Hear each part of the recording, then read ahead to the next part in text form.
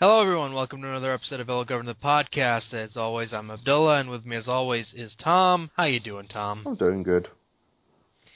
So, again, for those who are new to the show, we usually open up with wrestling talk, and there was a pay-per-view this past week, but I didn't watch it because I'm not gonna fucking pay money for a fucking filler pay-per-view. But luckily enough, Tom watched it, so he's gonna recap it for you while I listen. Okay, in a nutshell, mediocre.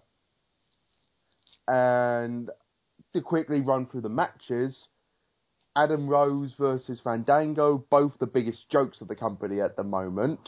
Ongoing feud with Layla, Summer Rae basically coming out with all different men with a different male wrestler to piss off Fandango, sort of insinuating that they're having sex with them at the same time. So pretty much being complete utter sluts.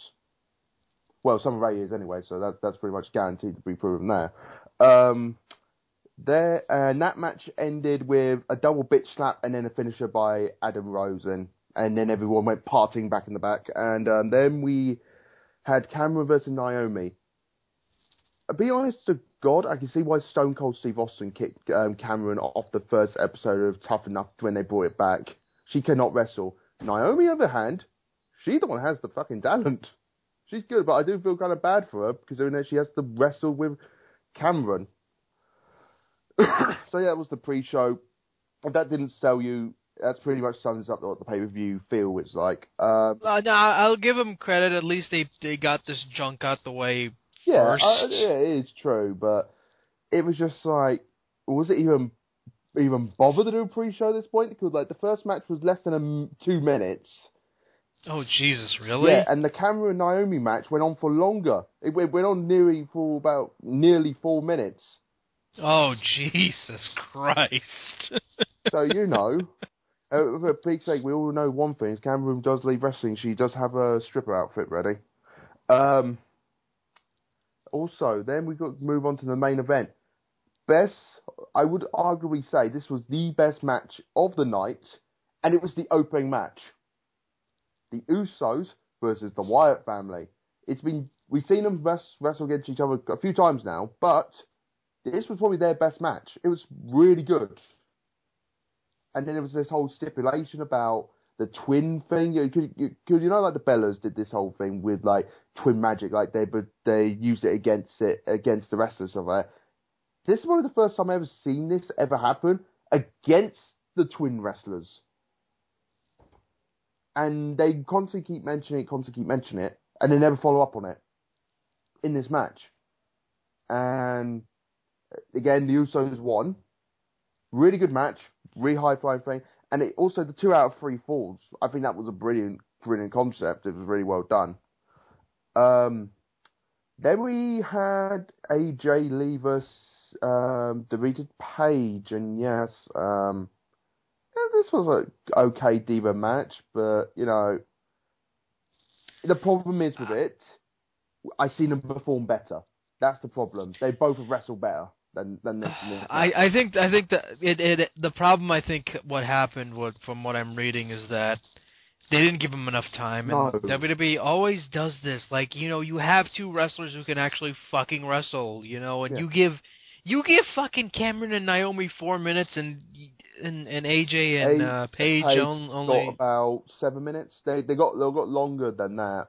They got longer than Cameron and Naomi. They got 7 minutes, but that's still in mediocre term. That's a short match. The opening match was probably the second longest match of the night. Well, it's a 2 out of 3 falls match, so I know. It's going to take up time. Yeah, so it just unfortunately again didn't go that well.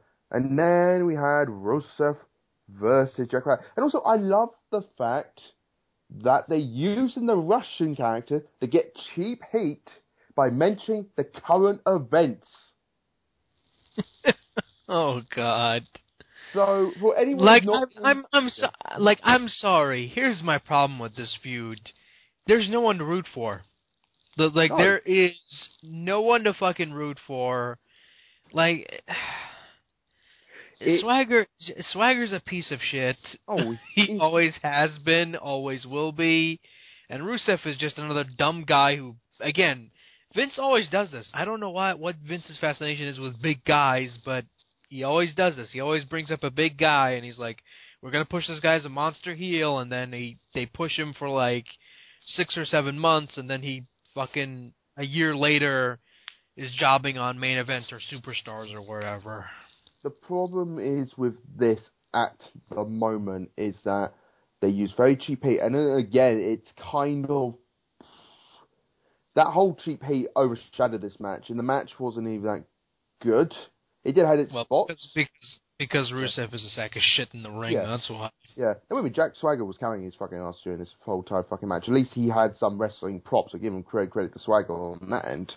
But yeah, it's just like it's like I wonder. The crowd was so. I don't want to insult the audience here, but they were so thick as shit. They're cheering Jack Swagger away. You do realise this is like the stereotype of the red state of American people who are complete, utter ignorant, racist people. You're cheering. Yeah, and let's not forget, like, before, again, Zeb Coulter's character, let's not mince words here, is a racist. There is no mincing words with him. His character is a racist, jingoistic, fascist douchebag who hates minorities. Oh, and... come on. And also, guess how Rusev beats Jack Swagger in this match? How? Count out. Of course, because we gotta have the bullshit ending, so these guys can fight at another rematch at SummerSlam or some shit like that. You want bullshit ending? Seth Rollins and Dean Ambrose match didn't even happen. Oh, I heard about that. That was bullshit. Like, had they just done that on Raw, I would have understood. But for a fucking pay-per-view where you advertise this shit, and you want people to pay fucking money for it, that crowd was pissed. Because this would have been a good match. Apparently the talks going around they wanted to save it for SummerSlam. I'm like, well, if you wanted to save it for fucking SummerSlam, don't advertise it. You're going to do it at Battlegrounds, and then at the last moment you're like, nope, not going to do it.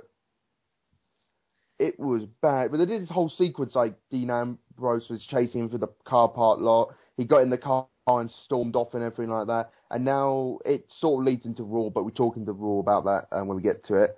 Because again, like, and once again, Rollins' character takes another 180 and becomes a cowardly heel who runs away at the sight of Ambrose. I mean, god damn it. So Seth Rollins become Colonel Commander. Retreat. Yeah, I mean, it's just. It would have made sense if he was like feuding with someone like The Undertaker or The Rock or some a big guy like that, and he didn't want to get hurt. But fucking Dean Ambrose, for God's sakes. Well, I give him credit for what they're doing with Dean Ambrose. They definitely got the whole crazy man gimmick down, sort of thing. Because I said this to you before. He reminds me very much of like a Terry Funk McFoley sort of type of guy, a bit of guy on edge. But Brian Pillman's another one that comes to mind. Very on edge type of person. The only problem is you won't be able to do that much with that character because it's in the PG era. So, touch it on that. Probably the only other good match of the night was Chris Jericho versus Bray Wyatt. These two put on a very good show and everything like that. It was a big upset though. You would have thought Bray Wyatt would have walked away with the win on this one, but these two are going to have another match again, probably at SummerSlam, and there are probably going to be some stipulations for like no DQ or street fight or something like that. So I wouldn't mind. Again, it's kind of a shame because, like I said, I would like to apologize for my previous comments, like on last week's episode where I said this match was going to steal the show, and it didn't. No. This is the thing. It was that if they didn't have the Uso and the Wire match, this would have been the best match of the night. That was the thing. Well, that's not saying a lot now, is it? No, well, I'm not saying it is, but yeah, again, if those two matches were not on this card, this pay-per-view would just sucked. That was the thing. These were the two matches that saved the pay-per-view. Again, Seth Rollins versus Dean Ambrose would have saved the pay-per-view even more, but they decided to completely cut that match. So yeah, then we had the 19-man Battle Royal match, and what they decided to do? They get the Intercontinental Championship to Miz. I like that because at least it's something that I did not expect them to do. I know, but really, the Miz out of all the people. No. I saw a meme online, which I think probably sums up what Dolph Ziggler was actually thinking that time he's sitting on the floor and watched the Miz one. He say, "Fuck this company." I don't blame him that that's actually how he feels about it at the moment. Because seriously, why? They gave this whole like Hollywood status thing to the Miz and everything like that. They say, "Look, he's a guy who's been in films. Oh yeah, by the way, mostly WWE films."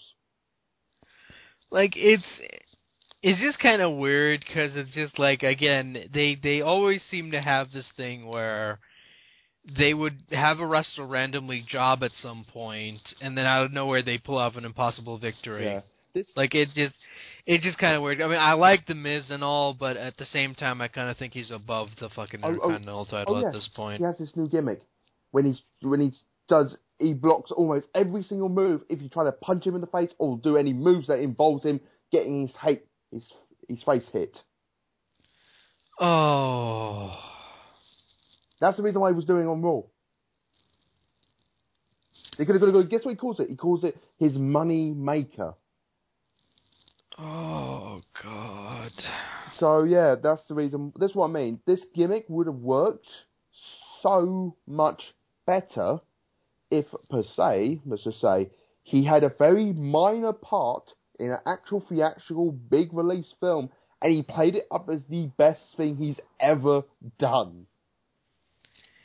And it just doesn't make any sense because, like, why would he even? Oh God! Like they've literally run out of ideas for this guy. Like because again, like Miz did his, had a decent gimmick when he first came into the company. I don't know why the fuck they decided to change it now, but whatever. Yeah. Just it's like I don't. Oh yeah. Also, they changed his hometown now, as everything like that. They say now he's from Los Angeles, Hollywood. Oh God! It's like when Chris Jericho first came into the WWE, he was billed from New York when he wasn't.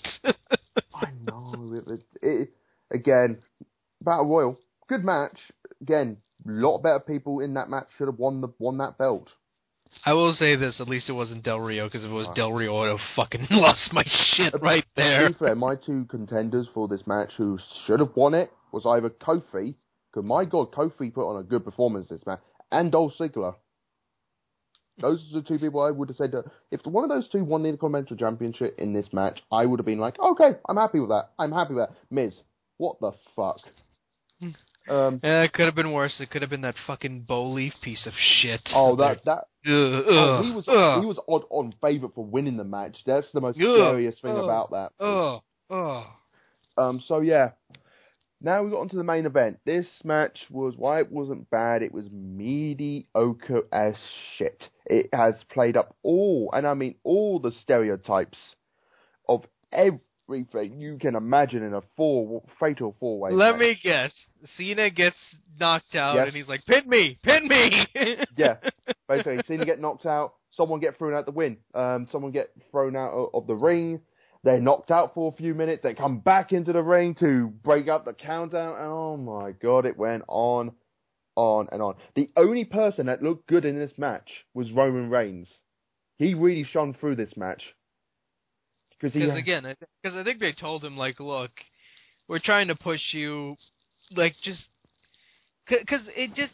From what I hear, it just kind of felt like by the numbers. Because, Orton and Cena were on autopilot again. Because...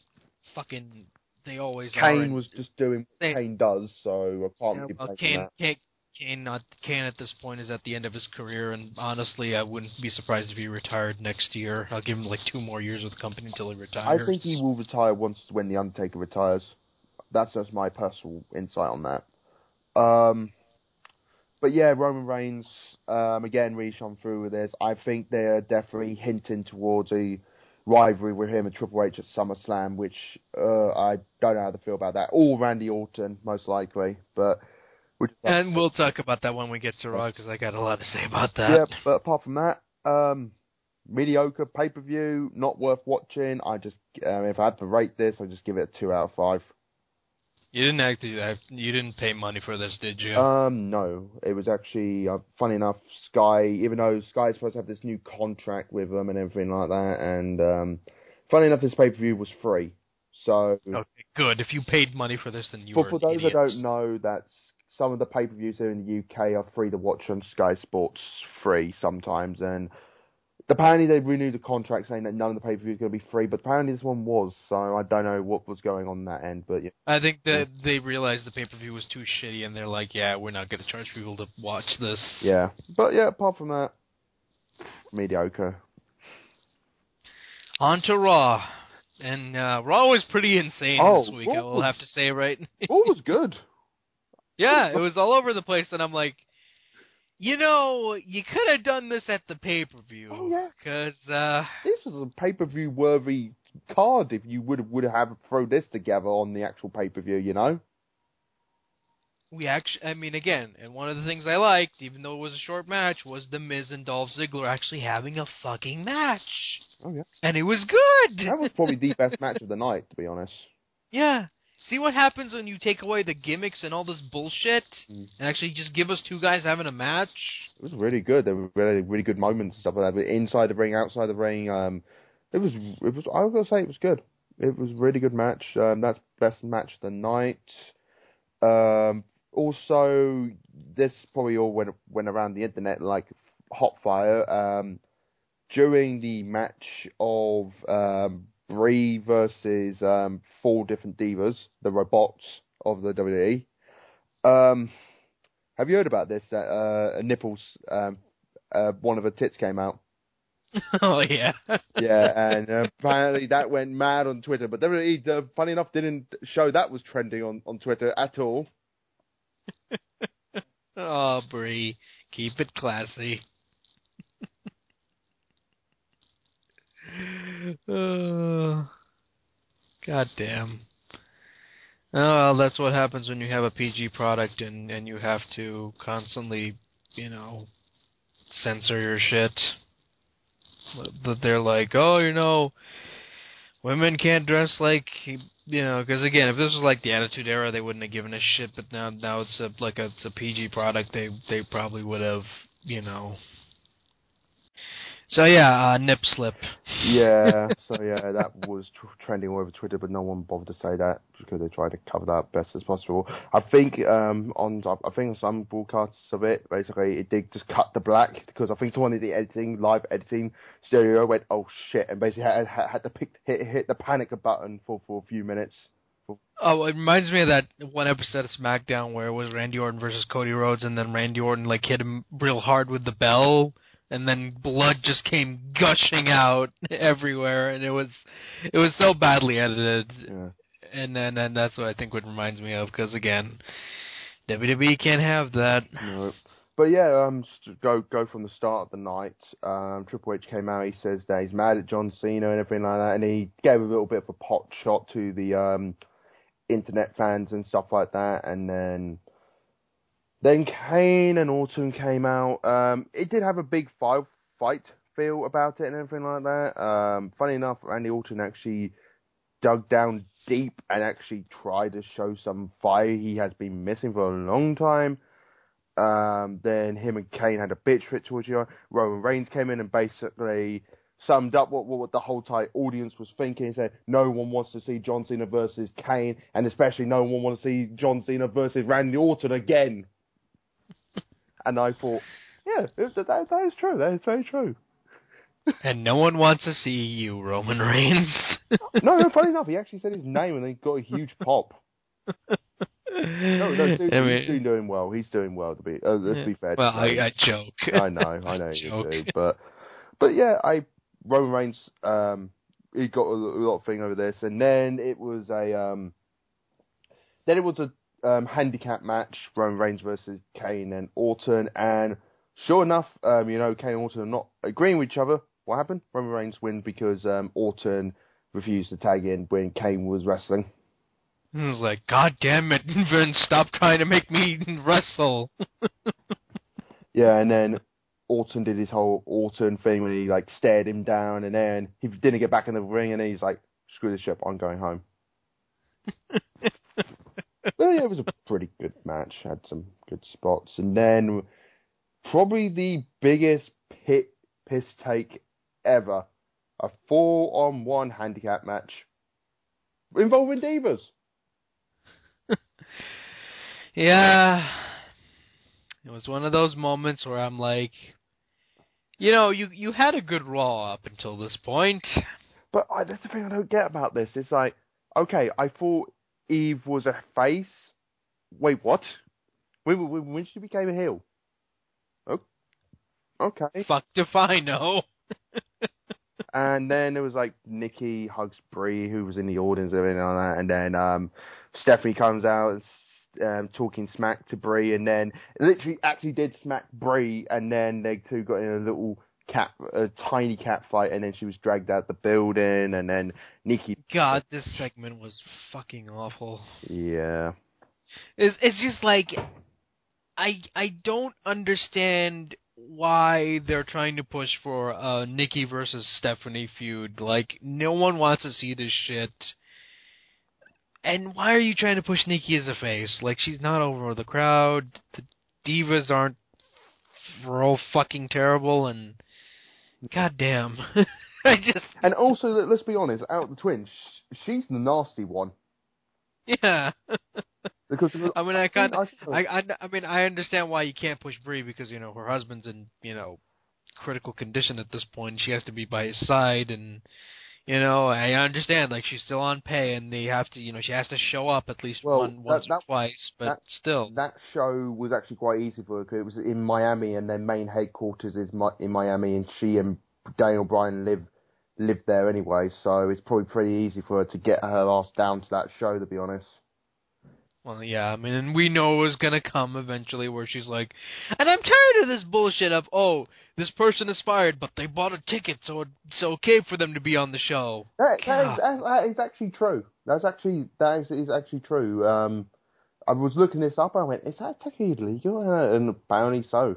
Basically, if basically you used to work for a company and do entertainment sort of thing, you are within your right to buy a ticket and go and watch the show, unless they specifically say you're not allowed to come back to watch the shows either. No, but I mean, in a story, from a story standpoint, where it's like, oh, this person was fired, but they bought tickets. It's just. Well, no. It's done. If you look back for the history, Stone Cold gave Goldberg a ticket to go to No Way Out in 2004. Even Scott Hall and Kevin Nash brought tickets when they invaded WCW and they were sitting in the crowd. It's been done before.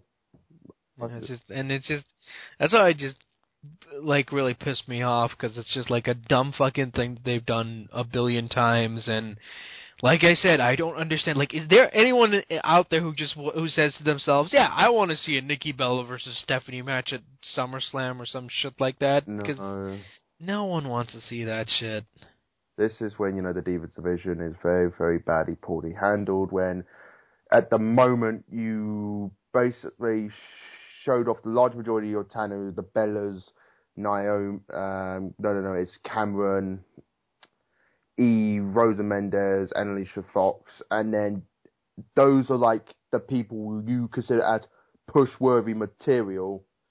Also, I would have liked to see more fucking stuff put on the AJ and Paige feud, but fuck that shit. They actually have talent, so we're not going to bother with them. It's actually kind of funny because at the moment, I would say there's 4 divas on the roster that I would say have got wrestling talent, but they're barely either not getting enough time, or they're not even bothering to push, or they're pushing the wrong person.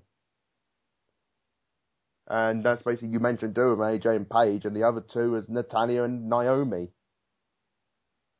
And Layla to an extent. Yeah, Layla, babe, she's just being wasted at the moment, this whole stupid feud with Fandango. I mean, I understand, like, she can't go as she did because of injury, back, 4 years ago when she wasn't badly injured, but still, come on. I know, it just wasn't good. So yeah, we had this whole highlight reel section was meant to happen, but during the WWE app thing happened, Jericho was given an interview, backstage segment interview, but he was attacked by the Wyatts, and then sure enough, the Wyatts came out and basically did a promo. By the way, good promo from Bray anyway. But yeah, that happened. So Moving on. Well, again, because that's just them building up the feud, and Bray needs to look strong because he suffered a loss, which whatever. It was good. He came out and was really convincing. Now, that's the one thing I do like about Bray Wyatt is that he's gotten a lot better since he first came for. Yeah, because I really wasn't feeling him when he first came because he was just garbage when he first arrived, but he's improved. Yeah, and the thing is that Chris Jericho. Chris Jericho returns. Who's working with first? Bray Wyatt. I wouldn't be surprised he probably said, "Oh, let me work with Bray Wyatt." And even Mick Foley's going on Twitter, going on his social network page, and say if he was allowed to wrestle, he would have loved to come back and have one more match with Bray Wyatt to put him over. Yeah, because let's be honest, he's the only one who's actually being built up right. Yeah. I think him and Reigns are the only two ones that are being built up right. Yeah, again, we would not. I would say that Seth Rollins and Dean Ambrose are kind of getting there, but they made some really. I think that just just pissed me off with the fucking thing where it's like you advertise a match, but then it's like, oh, never happened. It's just.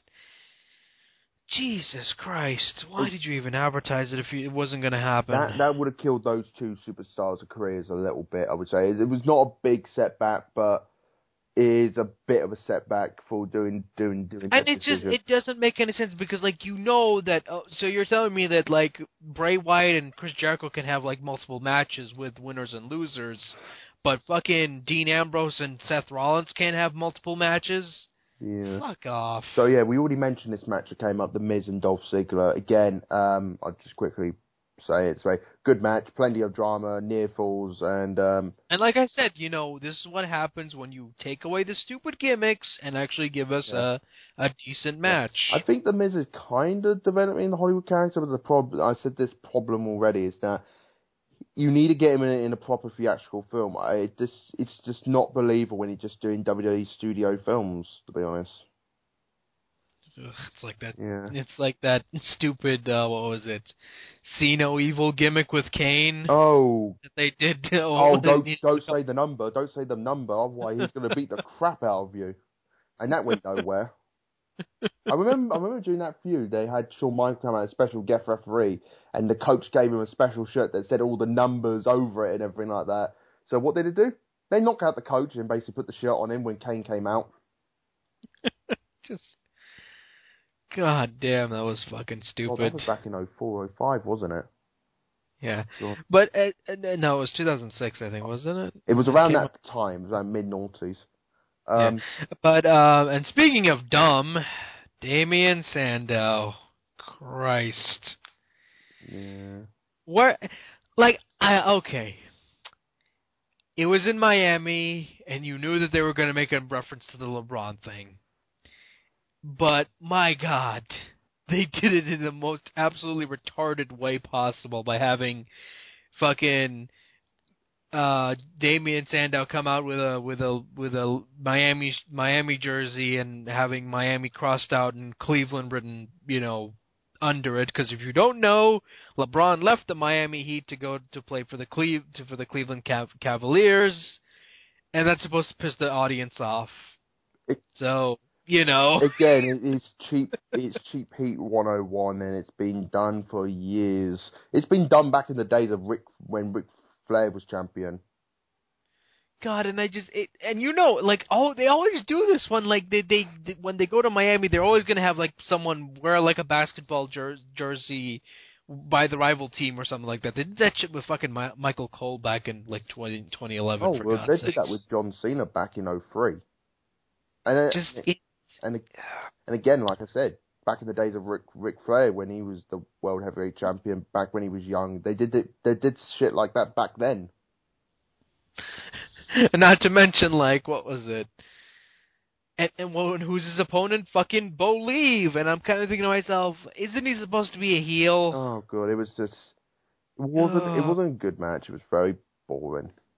It was a dumb piece of shit match because again, you have two stupid characters being put to kill time and cheap heat, and I'm thinking to myself, there has to be a payoff to this Damien Sandow crap because I'm really getting tired of this. I'm I'm at that point where I'm thinking to myself, I can't stand this guy on TV anymore. There has to be a payoff, please. There has to be a fucking payoff to this crap. So yeah, we have Paige and AJ versus Natalya and Emma. Okay, I said this on another podcast, about Paige and AJ, because their whole chemistry, what they were doing with these two was that when I saw it, I went, oh, they're recycling the story of Trish Stratus and Mickie James here. It's pretty obvious. And I thought, okay, this could work for these two characters, for these two wrestlers, if they keep it dragging out for a few weeks. Nope. They did the turn instantaneously. So we're back to standard 101 with Divas rivalries now. Yeah, or it's like, oh, you could have built this up and actually had tension, but it's like, fucking heel turn. Yeah, exactly.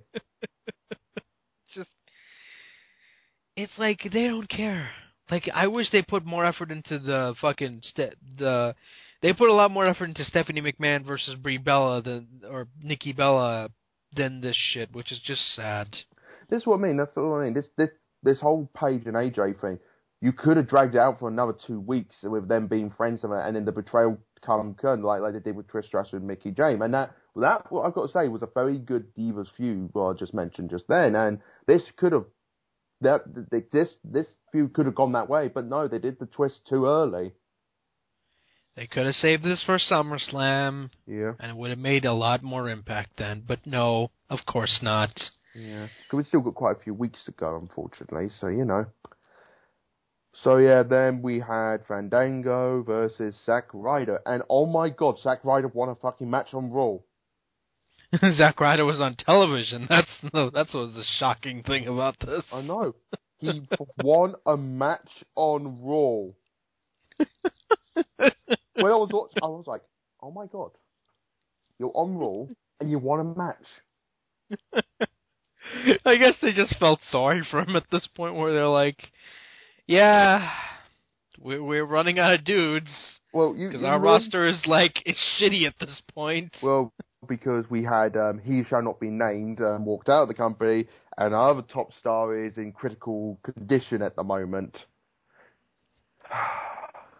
It kind of sucks at the moment with the WWE roster at the moment, now thinking about it. I can't believe I'm saying this, but Batista, please come back. We need something. Well, we got Chris Jericho back, so that might help, but yeah, again, Batista, please come back as well. The roster's already. We need some people who can wrestle. Also, Sting, get your fucking head out of your ass and show up already. I'm getting tired of waiting. It's funny. You know what's actually kind of funny? He's actually gone on report and actually said he's ready to compete. He wants to go into the ring. Like, he's saying in interviews, like, I'm ready to go in every that. So I'm guessing it's just WWE's probably saying, no, we're going to wait. If they are smart, he turns up at SummerSlam. They have to, please, because I can't. Like, here's the thing. Like, I talk about the product and I say this is a good Raw. It was a good Raw, but that ain't saying a lot, to be quite honest, because the product right now is kind of in a shitter right now, and I'm really struggling to get through this crap, to be quite honest. Yeah. Well, this is what I mean. If Sting's going to turn up on WWE on SummerSlam, I don't know how they're going to do it. Maybe interrupts like the main event or something like that. I don't know how they're going to do it, but if he does come back, there's 3 people I want him to see him compete against, and that's Undertaker's the main one I want to see him compete with. Daniel Bryan was another one I want to see him compete with, and John Cena is another one on that list I would like to see him compete. Those are my top 3 people I would like to see him wrestle. Originally I had CM Punk on that list, but he ain't never coming back. But of course, if he comes, it's going to happen where it's like Triple H is going to be like, hold on, I'm the man who defined the Attitude Era. You got to have a match with me first. Oh, God. It's going to happen. Yeah. Well, we know Undertaker is going to be his final match, but with Sting, I would like to see him have some match with some of the current roster, because I think he will do good working with some of the current roster. And the thing is with Sting, he's one of these wrestlers that can still kind of go, but the problem is he's like a crank up. I know I'm a huge Sting fan, but I'm kind of insulting him here. He's like a wind-up toy. You need to wind him up properly to get him to compete properly. Otherwise, it's just going to be Sting comes down, Sting hits you with a baseball bat, Sting goes home. Or they could do what they did back in the WCW days, where they just have him hang around at the top of the rafters and do nothing for a couple of shows until like a fucking pay-per-view. What, you mean when he comes down on the zip line and going straight at Eric Bischoff and Hulk Hogan? or he put a replica head of Hulk Hogan inside a prison, he opens it. Oh god! Or when he's fighting somebody, I don't remember who it was, but I think it was Rick Steiner, and then like Scott Steiner shows up backstage and attacks him with dogs. Yeah. God, that was awful. Yeah. To be fair, Sting was one of the good things that came out of WCW. We have to be fair about that. I mean, again, because I mean, as a kid, I really liked Sting because he was WCW's Undertaker. Like he was a badass that everyone respected and no one ever talked shit about him. I don't think I've ever seen anyone talk shit about Sting because he has like a lot of respect in the ring. Yeah. And that says a lot about someone. Yeah, only him and the Undertaker I can really think of that a lot of people do respect a lot in the industry. Again, his final match is going to be with The Undertaker. He's going to have a couple matches online. John Cena should be on it. We know Triple H is going to want to have a match with him. I would have liked to see him have a match with Daniel Bryan before he faces The Undertaker. And probably maybe a match against each member of the Shield might be interesting. You don't know. Or Bray Wyatt, for that matter, might be very interesting. I want to see him as like an active wrestler. Yeah. I know that's never going to happen, but I want to see him as an active wrestler because, like, I swear to God, I'm getting tired of this shit. I want something to keep me wanting to watch, because it's just like this shit isn't like... Well, when Sting was in TNA and stuff like that, he was quite active on that roster. I know he was there like every single, like he was there one week and then he was gone for the following week and then he came back the next following week sort of thing. But if that's the case, I wouldn't mind that from Sting. Yeah, because I don't want another Brock Lesnar or Rock where they just show up whenever they feel like it and, if the pay is good for them, they would, do a pay-per-view, but at the same time, it's like, I want an active roster member, Like, I mean, I wasn't a big fan of Batista's recent run, but at least he was there, Again, that's why I give credit to people like Batista, Rob Van Dam, and Chris Jericho, because when they come back, they have a stint, then they go away, and then they come back. Which good, which I really do respect them for. So that's how I feel part-timers should work. Not like Brock Lesnar when he's like, okay, I'm back, guys. I'm going to cause destruction and mayhem. Oh, we're going to follow up? No, because you're going to go fuck off for another couple of months. And he's like, oh, I don't want to talk to anyone except Heyman. And poor Heyman having to deal with this shit. I think Heyman doesn't mind it because he's good friends with Brock Lesnar in real life. I think he is his only friend, to be quite honest. Well, because I've seen shoot interviews with Paul Heyman and stuff like that, and he's basically not put Brock Lesnar down, but really went into graphical detail what the man is like. He lives on a house alone, basically has no postcode. All his mail gets delivered out of post box in town, so he goes in and collects it from there. You can't find his estate anywhere on the map. He's a very, very alone guy. He's a big... and that's why I think, like, Heyman is his only friend, to be quite honest, because he was the only one that actually believed in Lesnar when he first came into the WWF and, put him over. Oh, yeah. As a mouthpiece. Yeah. And again, it's just going back to that when Heyman putting over, because again, I think I've not heard Brock Lesnar have spoken since Extreme Rules almost nearly 2 years ago now. I want some changes. Well, changes. Well, except for the loud, apish scream he does now and again in the ring. And also then throwing monitors into the crowd and injuring people because of it. That's pretty much what he does now. And also destroy the... If they're going to give him a gimmick, basically, instead of conquer the streak, it should be conquering the broken chair streak. Like, every time he gets hold of the chair, he's the only wrestler I can think of that literally demolishes a chair by slamming it on the floor. You killed my family chair! I want revenge! Yeah. So, yeah, it's like he bashes chairs and his only weakness is pens. Because remember when Undertaker stabbed him with that pen? And he's like, pens! My only weakness! I gotta admit, that was brilliant how they did that. It's like, he's just got his hand there and Undertaker's like, you know what? You're a big dick. And you know what they say? The pen is more mighty than the sword. Ah! How does he slay the beast? He slays it with a pen. But, so we had Flo Rida came out. Well, fuck him. And then Stephanie Mann, basically was there. And then police officers came out and arrested her. Yeah, this segment was awful. It was again. bad. You could tell that these police officers. Well, one of them looked convincing. Actually, he looked like a police officer. The other one looks like, you just grab someone from the back office and just say to her, "Hey, you want to make some extra bit of money? Yeah, sure. Well, just pretend to be a police officer and arrest Stephanie, okay? Yeah, sure." God, I miss the days back in the Attitude Era when Vic McMahon would call out police officers, and at least then they would have been dressed as police officers. Yeah. Oh my god, it was bad. Basically, she got handcuffed and everything like that. She's screaming and everything like that, and then she did sell on the fact that she was scared of going into jail. But apart from that, that's about it. And then Triple H is just like talking down to her, and I thought, okay, right, fair enough. And that's pretty much was that segment. And then, oh my god, Ryback actually had a match that didn't involve the Goldust or Stardust. What happened to Stardust? Because he hasn't been seen in a while now. Well, no, they did have a promo for him. Weirdly, they had a random promo with Goldust, and they went to Stardust, and that was it. We didn't see him for the rest of the night. You thought they might turned up, and it probably in the because they haven't been.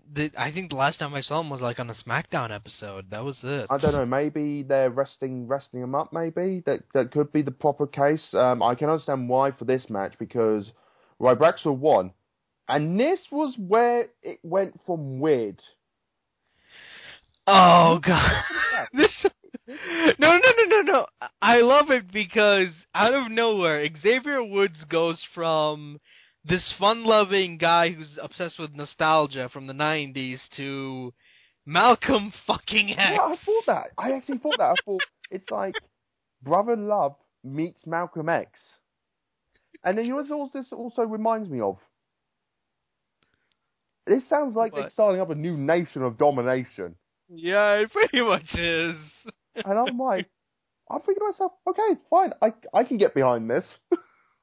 If this is the case. And also, Xavier Wood, very well spoken. He pulls it off. He really does pulls it off. And I thought,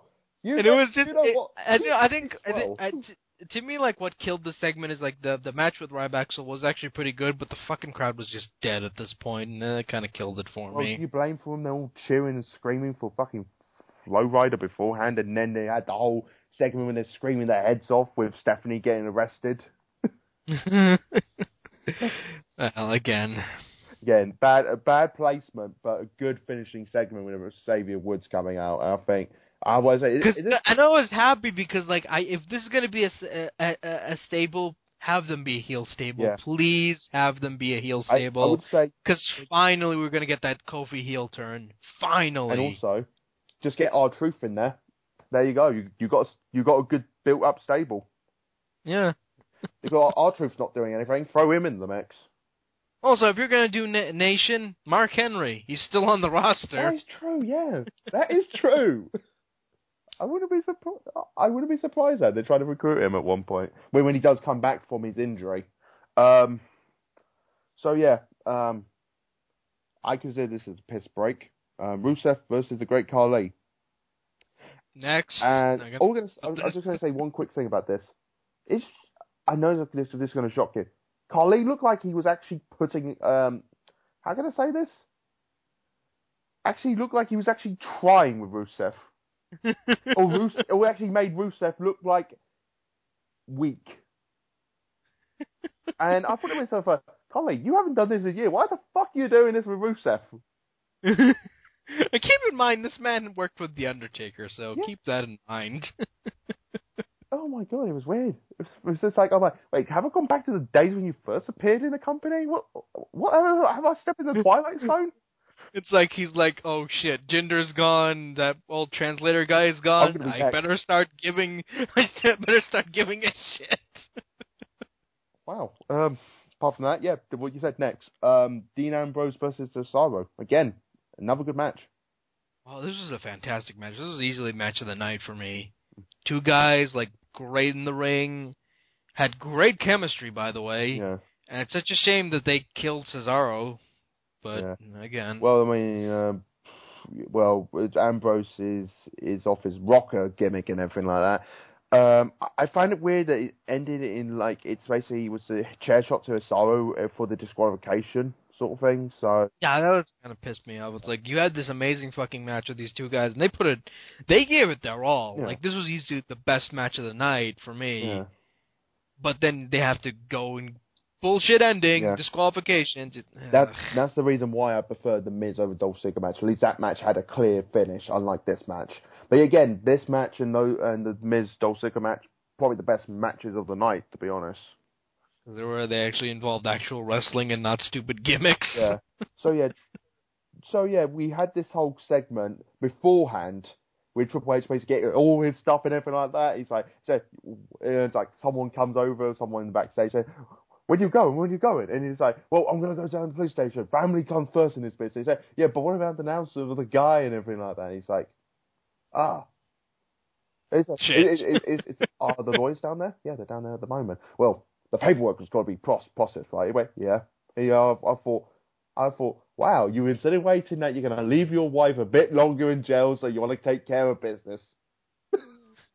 I don't know, it was a funny segment. I just thought it was funny.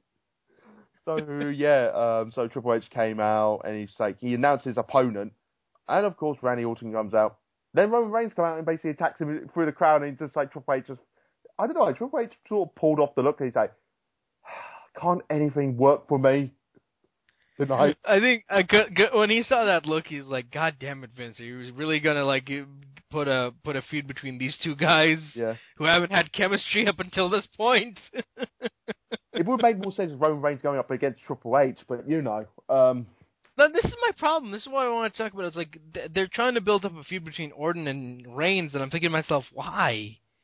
Like they've never had chemistry. I think this is the first time I think I've heard them speak to each other, let alone even acknowledge each other's existence. To be quite honest. Yeah. So it just wasn't. I don't know. I wouldn't mind seeing the two having a match against each other at SummerSlam, but we've got a few weeks until SummerSlam still, so probably they do a good job building up. Hopefully, fingers crossed. But again, this WWE, they could shoot themselves in the foot or put their foot in their mouths at any time.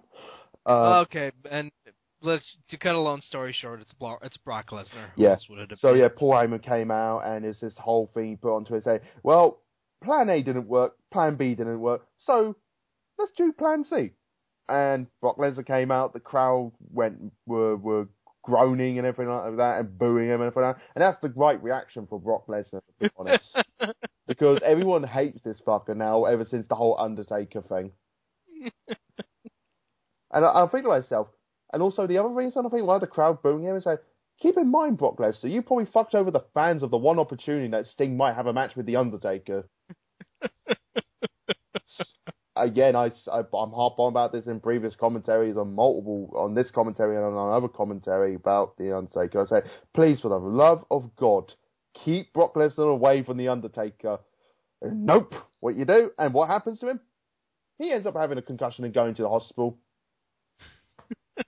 And Vince McMahon didn't stay at the end of WrestleMania. He went with the Undertaker to the fucking hospital, and that speaks volumes on its own. So yeah, Paul Heyman came out, put over Brock Lesnar as per usual, remind everyone that he conquered the streak, and basically told the story what I just said about Vince McMahon himself went to check on the Undertaker in the hospital, went with him, and everything like that.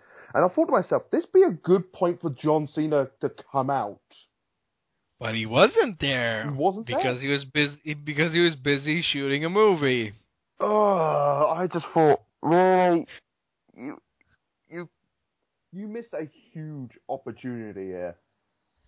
No, but because the news broke out that he was going to be on Raw, like a lot of people actually believed that he was going to drop the titles at Battleground because they revealed that he wasn't going to be on Raw the next day.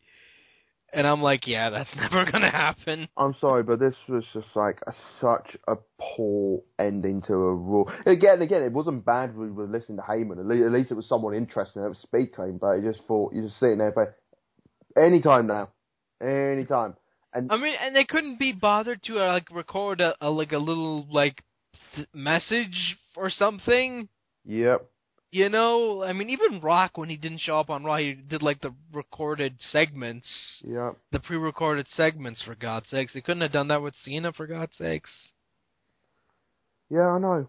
And Again, it's good Raw, but that ending was really fucking shitty. yeah.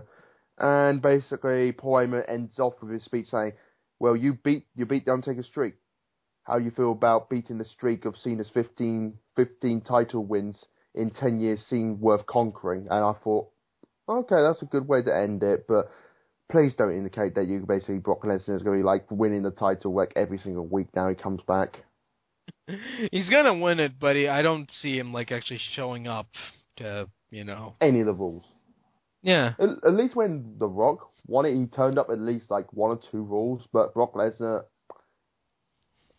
no, seriously, I'm going to be fucking terrified if they give him the belt.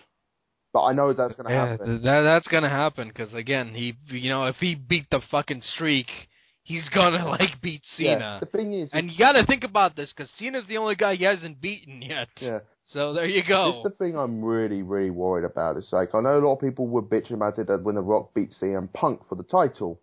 At least with The Rock, he deserved... that made sense. Yeah. No, that made sense Yeah. because Punk held that title for a long time. And don't give me that shit about, that wasn't enough. That was more than enough. Yeah. He had his fair share. Yeah, he did. And it was enough. Yeah. Because like I said, after that Ryback bullshit, his title reign became meaningless to me. And the thing was with it as well is that Punk went through this whole spiel that he could beat everyone, and also when The Rock came back, I thought to myself, okay, because a lot of these opponents that Punk was going up against, he was destroying on the mic, and I thought to myself, The Rock came back, he basically spoke the truth and everything like that. And I thought, I see The Rock winning. That's the thing, and it was a good match. I don't know why people were complaining about it. It was a good match. Yeah, their Royal Rumble match was very good, and their Extreme Rules match probably not was as good, but it was still a good match. I mean, again, people gave Rock a lot of shit, but at least he came back and did several pay-per-views. Yeah. So there you go, and two WrestleManias, not one WrestleMania, two WrestleManias. And Survivor Series. Yeah. He did Survivor Series. He did Royal Rumble. He did 2 WrestleManias. He did Extreme Rules. He fucking showed up to WrestleMania 30, and he didn't even have to do that, to be quite honest. Also, keep in mind as well is that when Extreme Rules was in Brock Lesnar's hometown, he didn't bother to turn up for it. I'm just saying that speaks volumes on the two different competitors' standards. It's I'm just saying. And at least Rock showed up for a filler pay-per-view like Elimination Chamber. Yeah. And he defended the title. Not like Brock Lesnar was I don't want to show up in the 4 pay-per-views and Extreme Rules. And you only got you only get what was it, 6 or 7 Raw appearances a year or some shit like that. It was just, his contract is fucking bullshit. I guess this is gonna make you laugh a little bit. Out of all the stuff, because I was listening to another podcast. Have you listened to Stone Cold Steve Austin's podcast? I listen to it time and time again. Well, he had Paul Heyman on it on the build-up to WrestleMania 30 back in August. I listened to that one, and Stone Cold's already said this publicly and on the podcast as well. There were only 2 people that convinced him to come back into that ring. One of them was Punk. The other is Brock Lesnar, apparently. Really? No, seriously. Paul Heyman was asking him, would you get back in that ring? And Stone Cold went quiet for a few seconds, and he said yes. The guy you didn't want to put over back in 2004, it makes you want to come back into the ring. I know. That's the shocking thing about it. Well, Stone Cold, I didn't know you felt that way. I know, but yeah, again, Stone Cold's really good friends with Paul Heyman, so I wouldn't be surprised if anyone's going to convince him to do it, it's going to be Paul Heyman.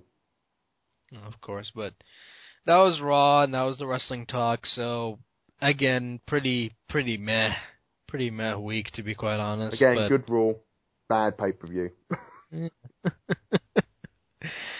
Yeah, I'm just happy that we're finally done with this Battleground bullshit and we're moving on to SummerSlam. You know, the pay-per-view that actually fucking matters. Yeah. You It's a know? good pay-per-view, Just, is that too? yeah. Anyway, so, once again, put timestamp and, if you want to skip the wrestling talk, just go to that timestamp. So, Mm-hmm. anyway, moving on. Guardians of the Galaxy is going to be coming out for I think next week for you guys at the UK. Yep, we're getting it next week at the end on July the 31st, or I think it's either the 31st or 30th, so pretty much the end of this month. I know I think Australia's getting it this week, or they already got it. I'm not 100% sure off the top of my head, but yeah, and I've seen the trailers and stuff like that, and I still think that I mentioned this before. I saw the little preview they did at everything like that, and I think this film will make its money. It's not going to be a high earning movie, but I think it's going to gain that cult status. It's gonna make money because again, it's a Marvel movie and people are stupid and they're gonna pay fucking money for it. I know. I mean, and here's how I feel about it. I've always been skeptical about this because I'm not a fan of James Gunn. I really am not, No, same and here. and I'm not a fan of the cast. I think that you could have. Outside of the guy playing Star-Lord, I don't really like any of the other choices, to be quite honest. And I just think that it just looks lazy. It looks like a TV movie, to be quite honest. Because all the aliens are guys with painted faces, and that's kind of lazy to me. That's kind of one of the most laziest things you can do in a movie, where it's like, oh, this guy's an alien. How can you tell? He has a blue face. Ugh. I don't. I mean, again, I'm not a fan of the comic. I really don't give two flying shits about the Guardians of the Galaxy. They weren't like the Avengers They weren't like the Avengers. That's what I'm trying to say. Because I mean, yeah, Avengers. You got Iron Man, Thor, Captain America, all these superheroes, and then you have a talking raccoon and a tree man on the other team, and it's yeah. But yeah, I probably am going to see this still though, but I'm not expecting too much out of it. I think it's going to be alright. And even from the trailers, I'm not. None of the trailers are I gotta see this. It's just yeah, it's a Guardians of the Galaxy movie. What do you want? It's what it is. It's what it is. I think, and I don't know. I'm just kind of bummed out that this entire phase we haven't gotten built up to Ultron. Yeah, I know. Again, that's what I think. That was the decision that was made halfway through this phase because it was so obvious that it meant to be Thanos. Yeah, pretty much. It's Thanos, he was supposed to be the bad guy for Avengers 2, but it's oh no, fuck it, Ultron. And speaking of Ultron, have you seen the cover for the Empire magazine? Or I don't remember which magazine it was that showed Ultron. Yeah. What do you think about him? Um.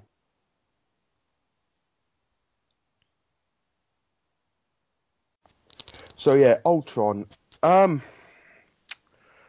Yeah, I like his character design. It's pretty much straight from a comic design and stuff like that. I know a lot of people are bitching about the mouth and stuff like that. I'm thinking to myself, well, the mouth's probably going to be CGI'd. Ugh. I know, but this is how the industry goes now, and you have to accept it, and a lot of people have to accept it, unfortunately. I'm not a fan of of the design being it's just basically Iron Man's armor with an Ultron head. I think that's kind of lazy. Well, to be fair, when you look at it and you compare the comic comparison, it's pretty similar to what it is. Yeah, but I'm just ugh. It just doesn't sit well with me that in the movie continuity Stark is the one who creates Ultron and not Hank Pym. But I'm done beating on that dead horse, to be quite honest. Well, yeah, again, we did see Thanos for the first time as well. It's a tiny image of him, what it looks like, and it's just his shoulders and head and stuff like that. And when I saw a comic comparison that someone showed it to me, I went, "Oh my god, that looks identical to the comic version of him." Yeah. But yeah, that's I've got to feel about it. At least with Marvel, they make their characters look like their characters, unlike some other company. Okay, what was it? Spawn, where he's a character who's famous for having a cape, but in the movie he doesn't have the cape. Well, he only has it in one scene, and it's crappy CGI. Oh, you mean the infamous cape of never-ending capeness Yeah. when he's standing on top of the church?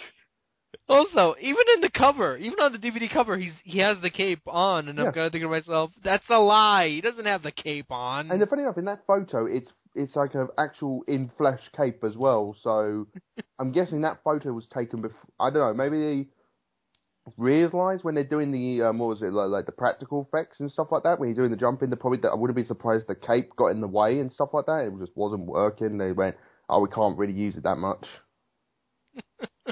But so here's horrible CGI bullshit. Yeah.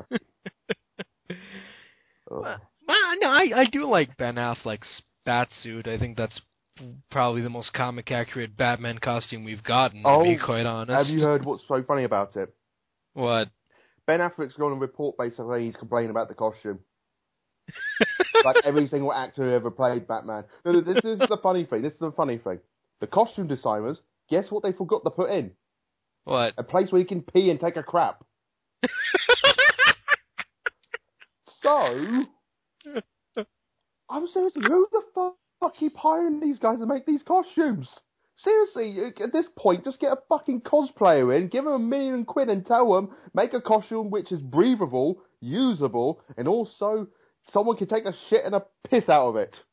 Oh, I kind of felt sorry for Christian Bale during Dark Knight Rises, where the mask was so tight, he couldn't fucking breathe. Yeah, he had to mouth breathe. Yeah. That's he said the only plus side of it was that it enhanced his performance. That's the only thing that he said he was good about it. No, that's why he talked like the Batman voice, because his nose was so fucking clogged up.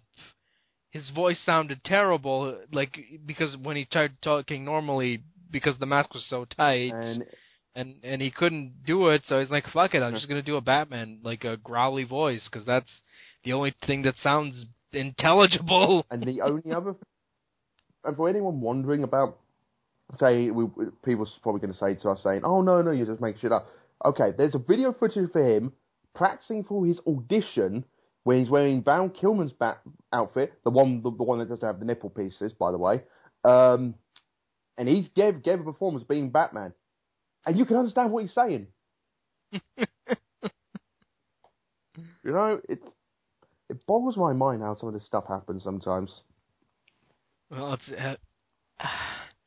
and I think the one thing that bothers me most about the Marvel costume designs is Captain America.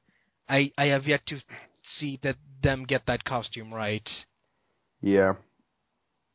Because again, all the footage I see of him, he's not wearing the mask, and it looks good. But then when he wears the mask, it's like, why does it look like a fucking plastic mask? Well, the thing is, it's just like, I can imagine like when Warner Brothers, because San Diego Comic Con's going on at the moment, right? At the time of this recording. We're gonna do a wrap up once the whole thing wraps up. Yeah. So don't complain to us about that. Yeah. We're gonna do a wrap up show. Well, I can imagine that a bunch of photos they're gonna release is gonna be a bunch of selfies of basically them in the costumes and stuff like that, and it's gonna be like 20 different filters over it, so you can't even identify what the costumes looks like. I did see an exhibit because it's Batman's 75th anniversary. They got all the bat suits from the various movies, and yes, even the Schumacher bat nipple one.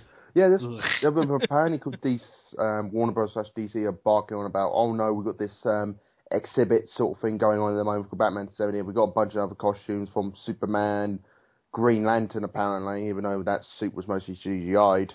Apparently, old stuff from the old TV, like Superman stuff, the old Flash stuff, and everything like that. They're bragging on about it quite freely, but all they showed off in the little teasers back ages ago, they only showed off the cows for the exhibit.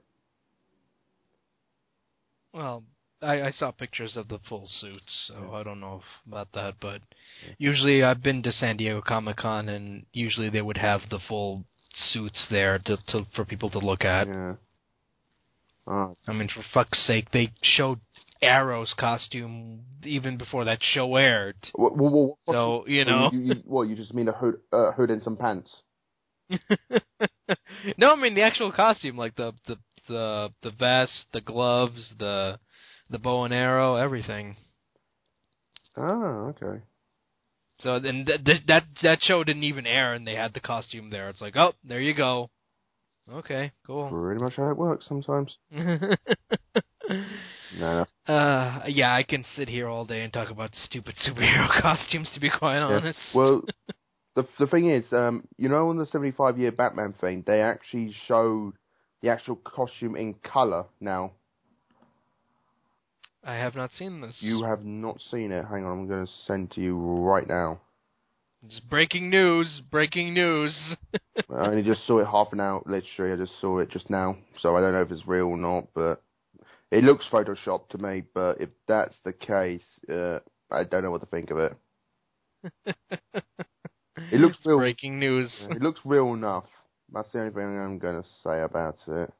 Okay, let me just see this.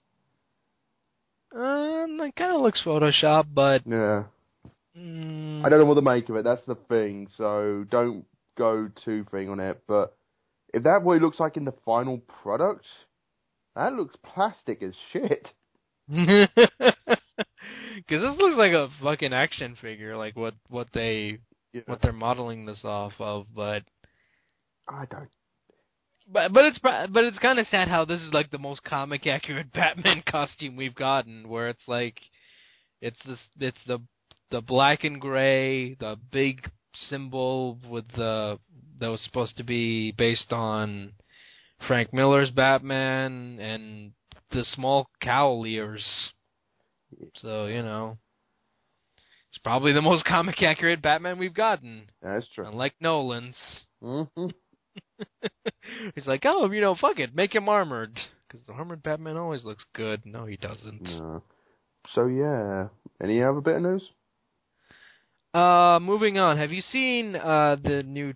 again, probably going to get shit ton of hate for this, but I'm actually looking forward to the Teenage Mutant Ninja Turtles movie. I know, shocking, right? Yeah, no, it's actually like... I don't know, they're actually like... They showed stuff at the beginning, everyone hates it. Then they showed a little bit more stuff, people started liking it. They showed more stuff, people started hating it. They showed newer stuff, everyone starts loving it again. It's like a... This film's going to be a love-hate relationship with most people, I think. Because I don't... Like, okay. I know a lot of people bitch about the fucking designs, but I'm thinking to myself, what else do you want them to do, to be quite honest, at this point? Like, because here's the thing. The original turtle designs, they were not very good. Like, the original movie. Mm-hmm. Because, okay, like, some of the puppeteering work for the original movie looked good, but sometimes when they were moving around and fighting, it looked dumb. Yeah. It looked really retarded, and oh god, I have to mention this, but Teenage Mutant Ninja Turtles 3, god, the fucking suits were awful. Like, they didn't give a shit. No, they didn't. No. The mouth didn't even move, like, properly. It just moved, and it wasn't even matching the sentences that the actors were saying, and it just looks like garbage. Wasn't good. So I'm just saying to myself, like, okay, I understand, like, there's this whole CG versus practical effects thing, but this is, like, probably the best stuff I've seen the Turtles look in a long time, to be quite honest, because I've seen fucking Heroes, what was it, what was that terrible show with that Power Rangers crossover? Oh, Next Mutation? Yeah, I've seen those suits, and those are awful. Oh yeah, they are. Those suits on Next Mutation make fucking Turtles 3 look like a masterpiece by comparison, because they were so lazily put together. Yeah. And I'm thinking to myself, like, okay, fine, people just give this shit, like, I understand, like, okay, it's not the Turtles I grew up with, but so what? The original Turtles cartoon was a bastardization of the Dark and Gritty Turtles comic. Yep. You know, and it just... I hate this idea of everything has to be like what I grew up with, otherwise it doesn't mean shit. Mm-hmm. You know, it just... I'm just kind of tired of it. I really am. Like, these are the new Turtles. You know, fine. They look fine. I know what they're supposed to be, and from the trailers I'm seeing, I'm happy that this movie is actually like a Teenage Mutant Ninja Turtles movie. Their personalities are dead on. They're actually funny. They're actually bantering with each other. Shredder looks intimidating. Yeah, and also, for the first time, I think we have an adaptation movie that isn't trying to be Nolan's Batman. I know. You know, it's just I don't get it. It's like, and again, Michael Bay. No, he's just a producer. And can we just get... I'm just tired of, Michael Bay's attached to this, it's automatically going to mean shit, right? Because, Michael Bay's one filmmaker, and he apparently represents all of Hollywood, apparently. No, he doesn't.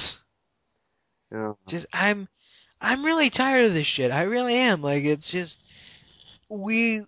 This is like the best they've gotten. I mean, here's the thing. I'm not saying that this movie's going to be perfect. It's probably going to have flaws. Every movie has flaws. But at the same time, this is the kind of Teenage Mutant Ninja Turtles movie I always wanted, to be quite honest. Because they got the Turtles characters right.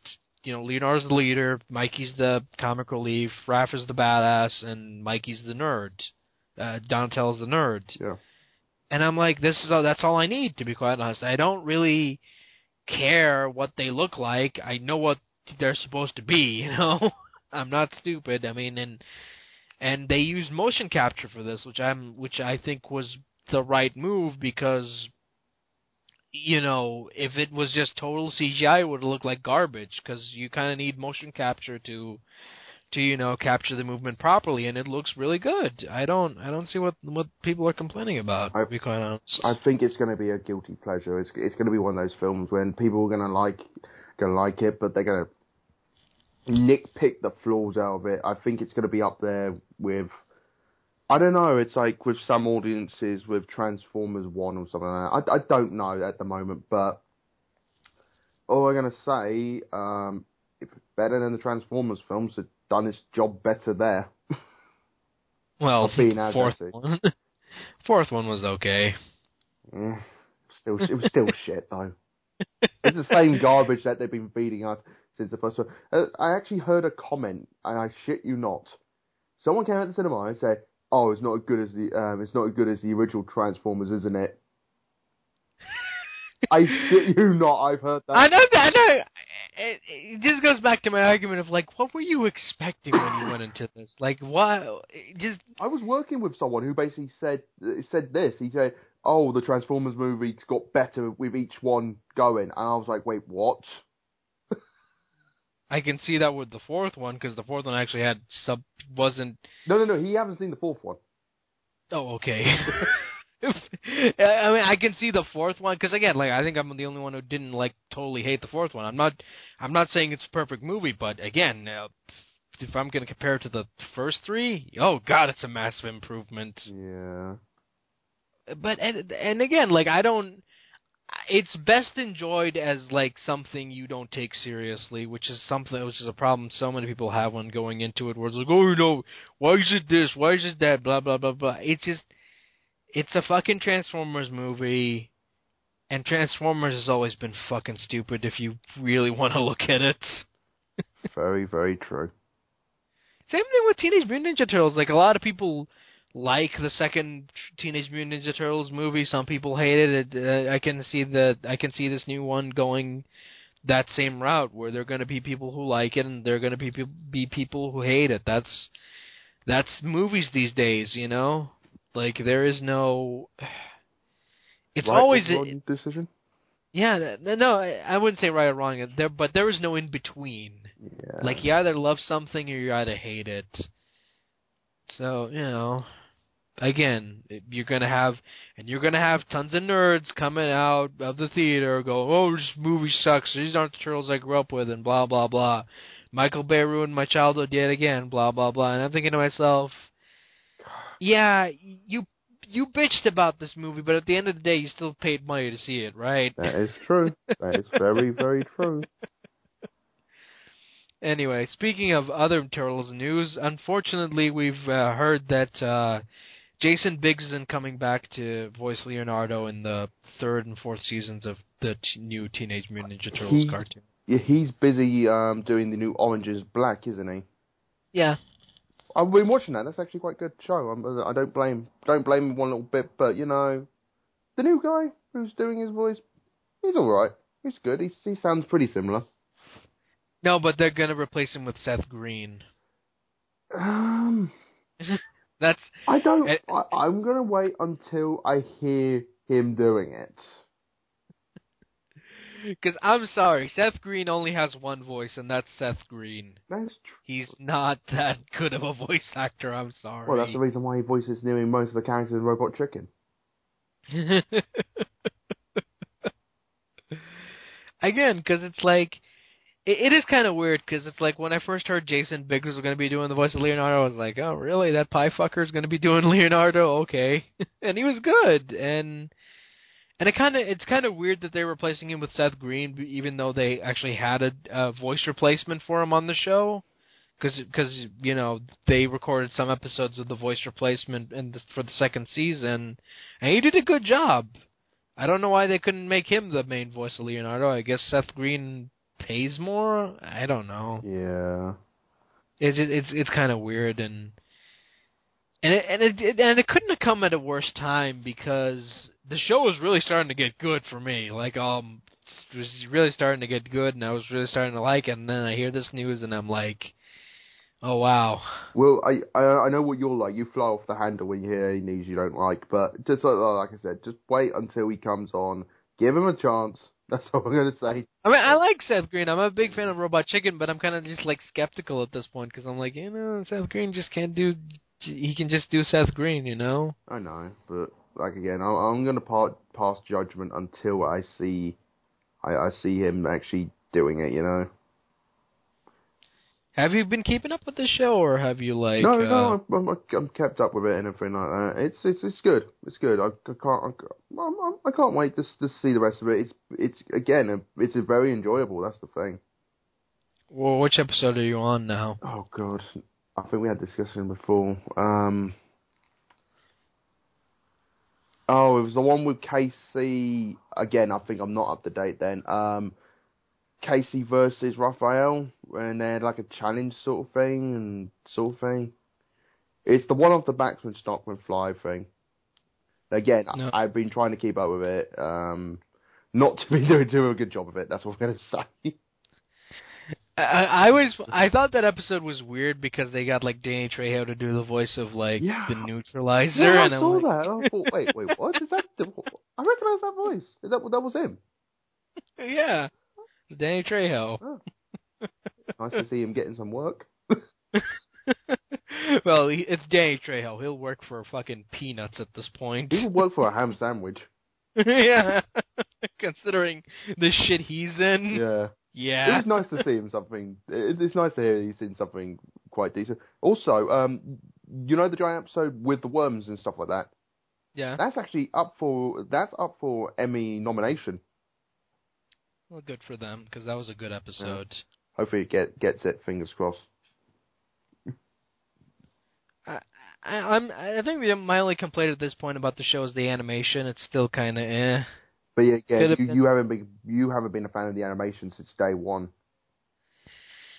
I think the problem was I was okay with it until I saw the Sonic Boom stuff and how beautiful and flawless that looked in comparison. Sonic Boom looks amazing at the moment. I cannot wait for that to come out. It's just like, yeah, it's like. I can imagine you. I just imagine you like, oh, this is okay animation. Then Sonic Boom go out, and you're like, what? Why can't you do it like this? Again, you got to remember the people who are making the Sonic Boom cartoon at Red Button Media, and they've got people used to work for Insomnia at Naughty Dog and Ubisoft divisions. That's the reason why the game and also the TV series look so darn good. I can't wait. Hopefully we get like an extended trailer at Comic-Con or something, Well, because Sonic I want Boom. to see more of it. I Yeah. like the little teaser trailer. It made me chuckle in some places, especially the Knuckles bit when he's signing his document and stuff like that. So, Sonic, you want to be my new sidekick? No, Knuckles. I don't know why this made me. I think that my favorite line was, "I'll come back with a better robot, and he'll make me ham, evil ham." It sounds like it's going to be very tongue-in-cheek and slapstick humor. Because it reminds me so much of Adventures, and I love Adventures to death. I think that show gets It's fairly underrated. bent. Yeah. Yeah, it's un. Because it's like, oh, because when I heard Robotnik say that, I'm like, oh, it's the old Robotnik from Adventures of Sonic the Hedgehog who would say stupid crap and would make me laugh. Yeah. And he's just like, my name's Eggman. Eggman, get it right. Anyway, whatever, Eggy. I was just like, okay, he's talking smack. But yeah, Sonic Boom, can't wait to see that. And yeah, we're definitely going to talk about it when the first episode comes out, because this is either going to be my initial impression. I'm going to be like, oh my god, this is the best thing ever. Or you probably won't be hearing from me, because I probably would have be caught up the Beetle position in the shower, crying, sucking on my thumb. Green eyes! They gave him green eyes! Oh god. Oh no! It was, the fans got outrageous over the. Oh yeah, originally it was the green eyes, and now it's the blue arms. I fucking hate the fan. I fucking hate the community sometimes. I really do. Well, again, I don't know how they feel about the shark people in Archie, though. Because I thought that would have created outrage, but apparently not. I know they added more original characters to the show, so that's going to be interesting to see how they're going to act. But again, I like that because it does harper back to the days of Saturday M. Actually, a world filled with not humans. Fun times. Fun times. I think another one that made me laugh was them sitting at the table coming up with ideas, and you only see it for a brief second, Amy juggling, and Sonic looking unimpressed. Yeah, that... I wouldn't mind seeing that if that's the case. That's how they're going to go around their relationship. Like, if they say, instead of her being a possessed little fangirl sort of thing, she's just there to try to impress him. Like to prove that she does deserve to be on the team, and Sonic just ignores her constantly. She's one of the most reliable people on the team who gets stuff done, and then Sonic just completely ignores her every single time. I can imagine, if that's a running joke, I'd be happy with seeing that. But yeah, and finally, our final news is, unfortunately... Oh, god damn it, Marvel. So yeah, Falcon is the new Captain America. You couldn't stop at one change, could you? So, this what I've been told is that apparently Steve Rogers, the formula that is inside his body, is stopped working. So he's actually aging, and he lost his powers. Have you ever seen the meme that we made for this? Yeah. Yeah, who's now left, bitch? That made me laugh so much when I saw that. But yeah, again, I would have thought they would have gone back to Captain America, the Winter Soldier being Captain America again, because that was quite a decent, good run for him. I love when Spider-Man cracked jokes at Winter Soldier being Captain America. That was funny.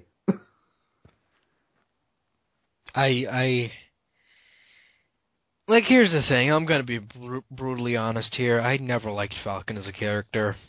Always found him to be a lame ass.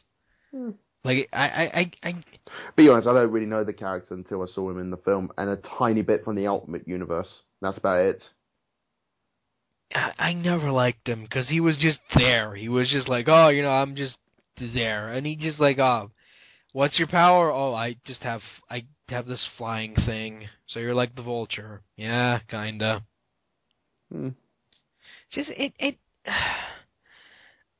bothers me because they believe that, oh, if we put a black guy in a Captain America costume, more people, more diverse people are gonna buy our comic. It doesn't fucking work that way. I don't know. It's give it a year. That's it. Again, shit's gonna change back fucking quick. Avengers 2 comes out. Yeah.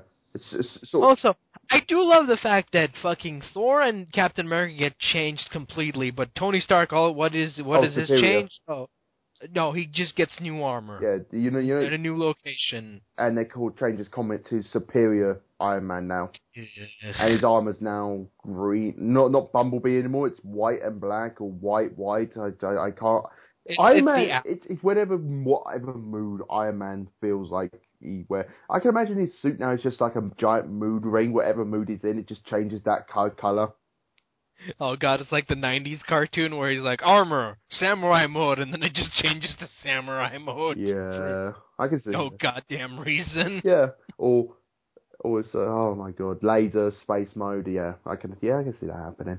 Yeah, I've been watching episodes of that cartoon, and that cartoon is fucking horrendous. I think it's on Netflix. It's on YouTube. I've been watching it for the past couple of days, and I'm like, ugh. Yeah, Marvel upload their TV shows to YouTube, don't they? Their cartoon shows away, don't they? I've seen it, and it's oh my god. It's awful. Oh, Jesus. It's pretty bad. Oh, God. Like, especially the second season where he gets this power where it's like you can just say any name of any armor and it would change. Yeah. Like samurai armor, drill armor, it just fucking retarded. Yeah. And he was I was never a fan of him being in a relationship with what's her face, Spider-Woman on that show. I always thought that was weird. Well, I got to say about this much though. I'm happy. Speaking of Iron Man, I'm happy for Avengers. They gave him back the gold, gave him back the yellow and red armor. I did not like the fucking gold armor. I thought that was stupid. But yeah, I think overall, I can't wait to see. I'm curious to see what they're going to do with Falcon. I'm thinking it's not going to be that impressive or anything like that. But the funny thing is that here in the UK, immediately when they announced that news about Thor being turned into a woman, we had a load of thunderstorms here in the UK. And I know I'm getting a bit off topic here, but someone I knew made a joke about the whole situation. He said, "You find it funny that when Thor being turned into a woman?" I said, "Why is that?" He said, "We started to get thunderstorms." I said, "Yeah, go on." He went, "Yeah, because immediately when he'd been turned into a woman, just like any woman, he has to tell everyone about it." And I was like, "Oh, dude, that's bad. That's bad." And he's like, "It was true. They wouldn't make a noise about it." And I thought, "Dude, come on, that's bad." Because that caused a lot of controversy, and I think we talked about it last time, and I'm not a fan of the decision, and it's just whatever at this point. This stuff just makes me not want to read Marvel because it just makes me go, okay, you're not treating these characters with any respect, and you're just like not even caring anymore. But we talked about that already. I really don't want to go back into it. Yeah, I don't want to talk about bullshit comics. Okay, fine. Have you been reading any new comics? Because I've been reading some good stuff. I've just been reading the Spider-Man comics as per usual. To be honest, that's it. Oh, dude, I want to talk about this. Do you remember Ultimate FF? This is pretty funny. Oh yeah, go on. It apparently got canceled. Yeah. And issue 4 is amazing. Ah. Because out of nowhere, the book goes from serious to a comedy. Oh, I wonder because the writer did not give a fuck. Oh, it's funny you mentioned that. Because you know what they just announced for the new Fantastic Four film?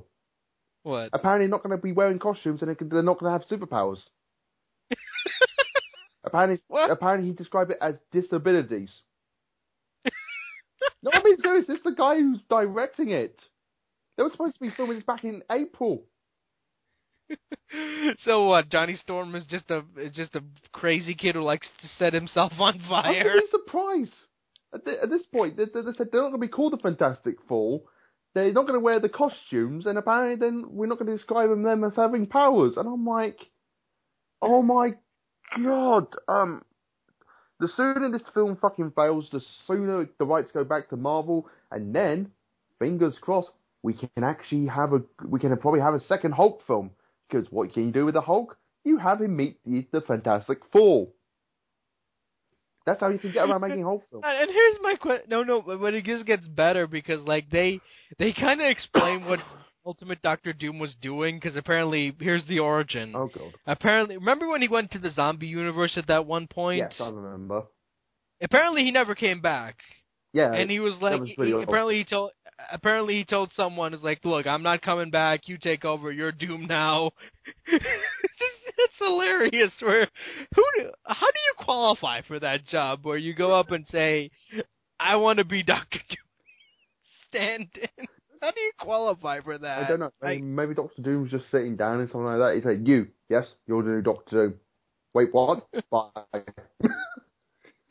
Apparently he never came back, and they explained it. Oh, he finally came back, recently, but he got captured by S.H.I.E.L.D., and he's been in a holding cell for fucking 3 or 4 years now. I don't know. Again. That's why he survived. Again, the giant Galactus problem. I mentioned this on the podcast before. Giant Galactus problem. Any smart scientists we got Doctor Doom in the basement. They're not supposed to know about that yet. But it gets better because there's a big revelation at the end of this comic, and you want to sit down for this one, and I'm not making this up. This totally happens. Okay, go ahead. Miles Morhamis. Miles Morhamis. The Ultimate Spider. Yeah. Is introduced in this as the savior of the world. Because guess what? A giant Duck Galactus is invading his world and he needs to save it. Of course.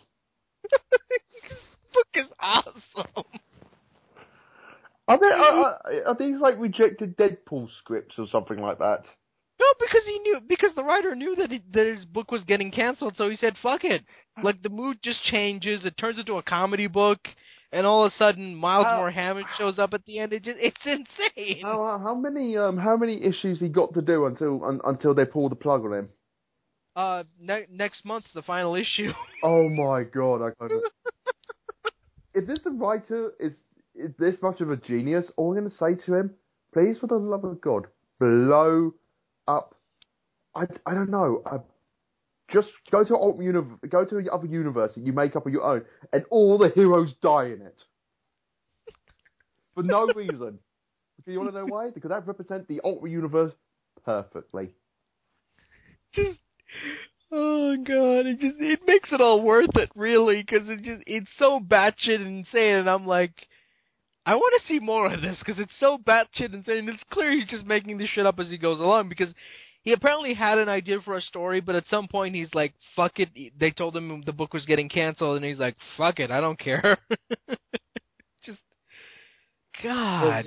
Again, like I said, a lot of people's marching orders in Marvel is basically do not bring up the Fantastic Four, do not mention them as a team, so, he's probably took those words to heart. I mean, really. Because his book was the only one that got canceled that I'm aware of. They are continuing on with the normal Fantastic Four book. Well, I can imagine they're going to have to continue on with that, but I think any side and they're doing like a crossover with Doom and Loki. Doom is going to be showing up on Loki's book, so Well, like I said, they're going to need to, I don't know. I don't agree with some of the stuff they've done, but yeah. Sometimes. Again, it's so insane. I had to mention it because it's just fucking retarded. It's just amazing. Also, I think I read my favorite comic. I think I know what my favorite comic of 2014 is. What's that?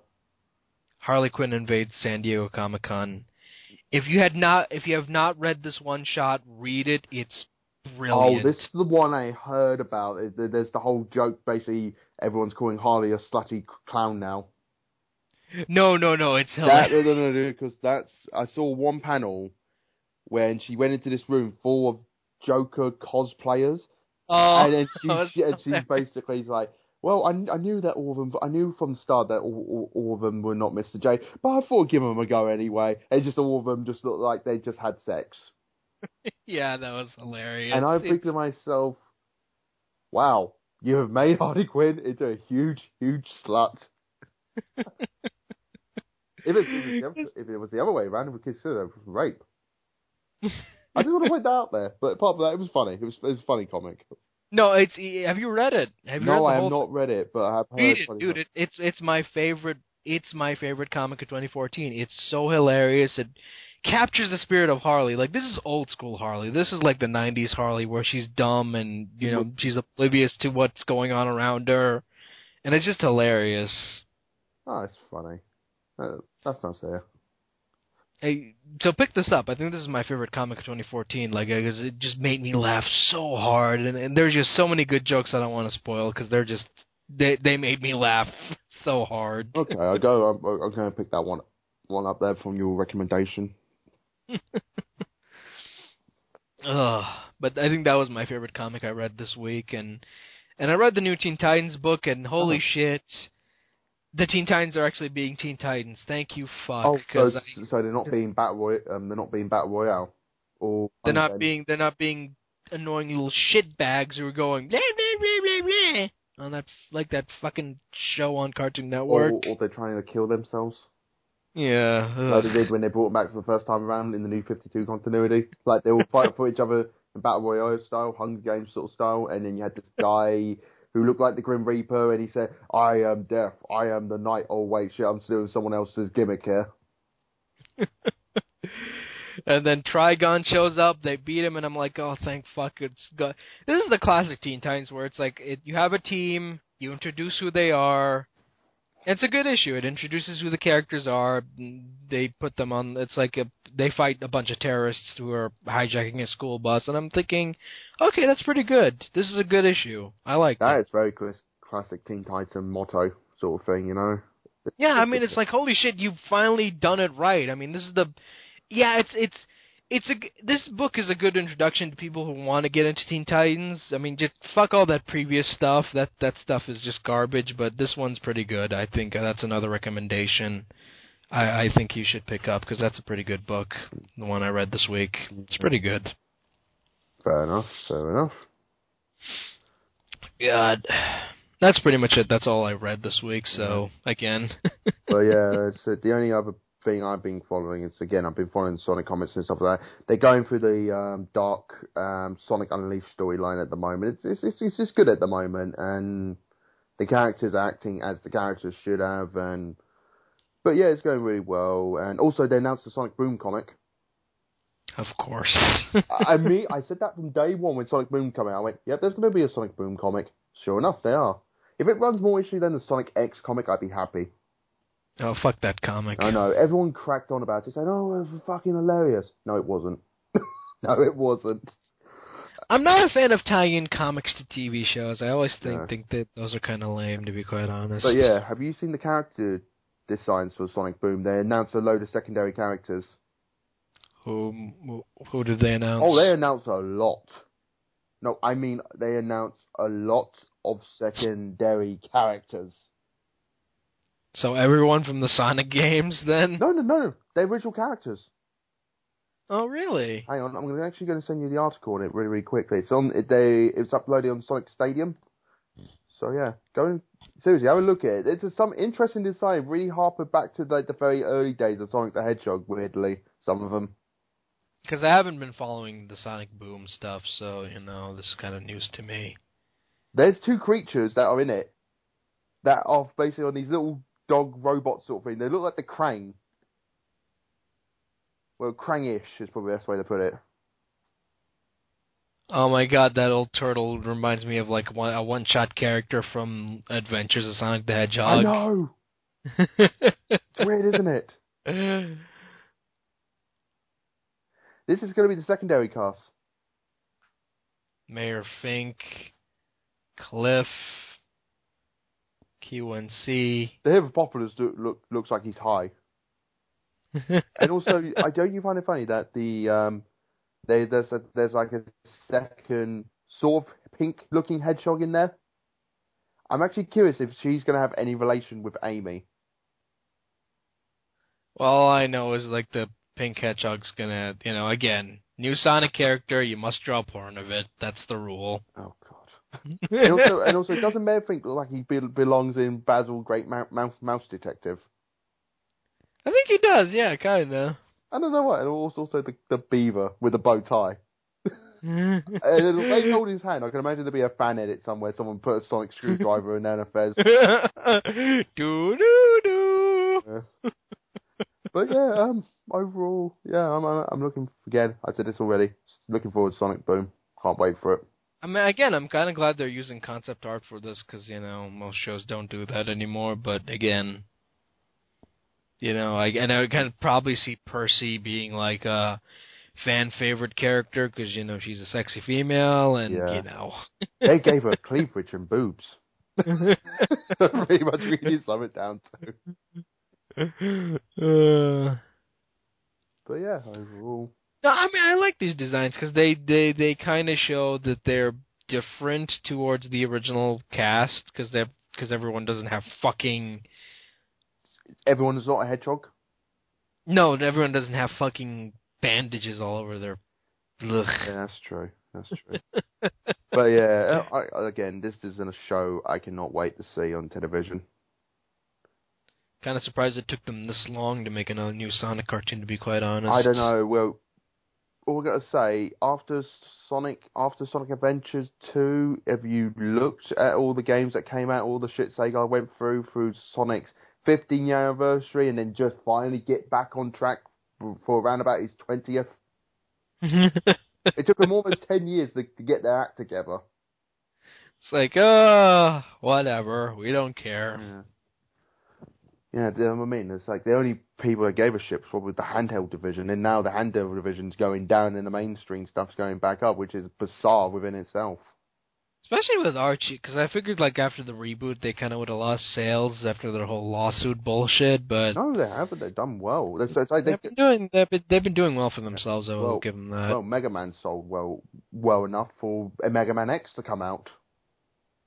And by the way, I read the first issue of Mega Man X.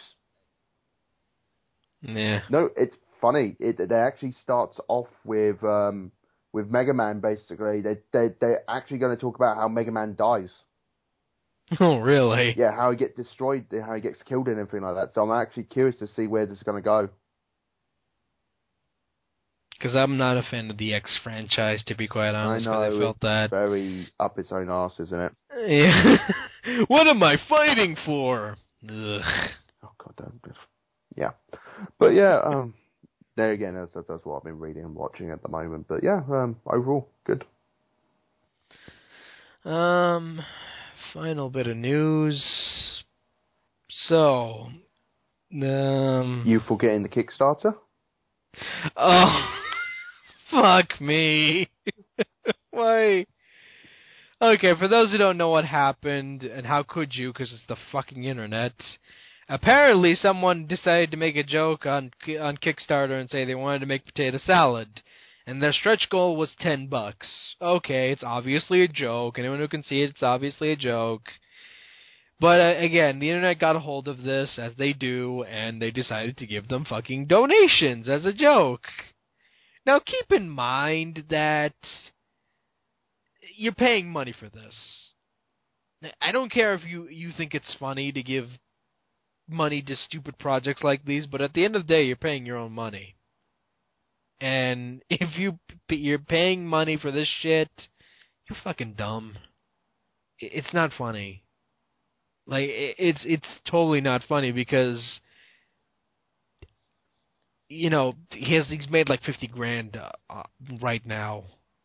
And it just makes me wonder, like, if people don't back out from this, and if you do, then you're probably just okay, fine. But I think it's that yearly quota for the internet, basically saying we need to let our amount of dumbness out of us.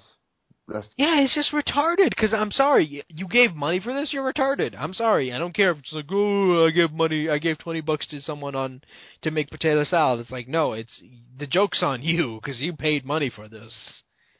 It's not like posting a funny picture on Facebook or like trolling an account or something. No, this is like you're legit giving money for this, and it's just retarded. Because he's going to have the last laugh for the people who don't back out. Because at the end of the day, he's going to have your money. if you don't back out, then he's going to have your money once the funding ends. And then you're fucked. What you do, he went through with it and made like the biggest salad ever. No, seriously, think about it. What if he actually went through with it, filmed himself make the biggest fruit salad ever? Well, jumbo salad. There you go. Jumbo salad. And how bad would it be if he invites like a bunch of like orphan kids, or probably Make-A-Wish Foundation kids, or like, and basically he has like a giant barbecue? How bad would everyone else feel basically with rapping on that shit? And that's actually true. I'm not saying this is going to happen, but imagine if that is the case. How funny would that be? Feel like shit. It's like everyone basically say, "Oh, you're just trolling." Oh, wait, she actually is building a giant salad for wait, homeless kids. Oh. Oh God, it's just, I don't know. It's just one of those things where, again, like you said, the internet has to come out of the woodwork and say, "Hey, this funny thing happened," and we have to make ourselves look like idiots again and again, and again, just like Tumblr. What is with people on Tumblr? I really don't get that. It's a horrible site. No one should ever go to. So it's one of those things. Do not go. Do not go. Yeah, just don't, because some of the shit people say on there is just really retarded. Okay, then I keep that in mind. Yeah, it's like imagine you're on Facebook and you see someone post something that you're like, oh God, really? Imagine that, but every day.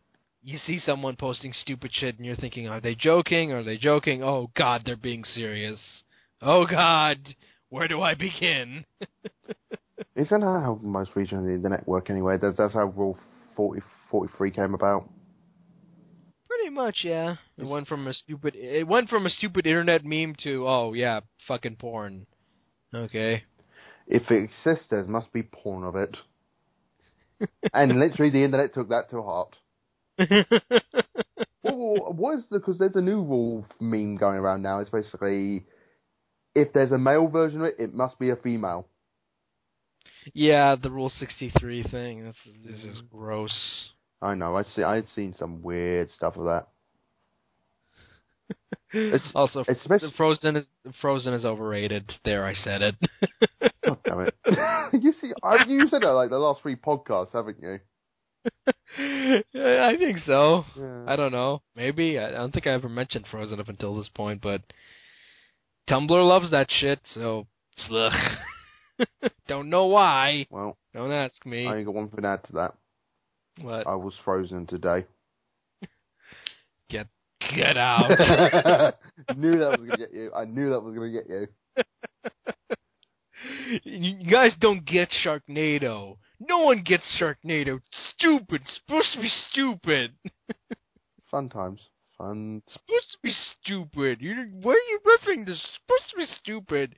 Sharknado. I'm not going to review it, you guys. It's Sharknado. I think we've gone completely off topic now. I'm sorry. That was a video I watched, and by he who shall not be named, and fuck.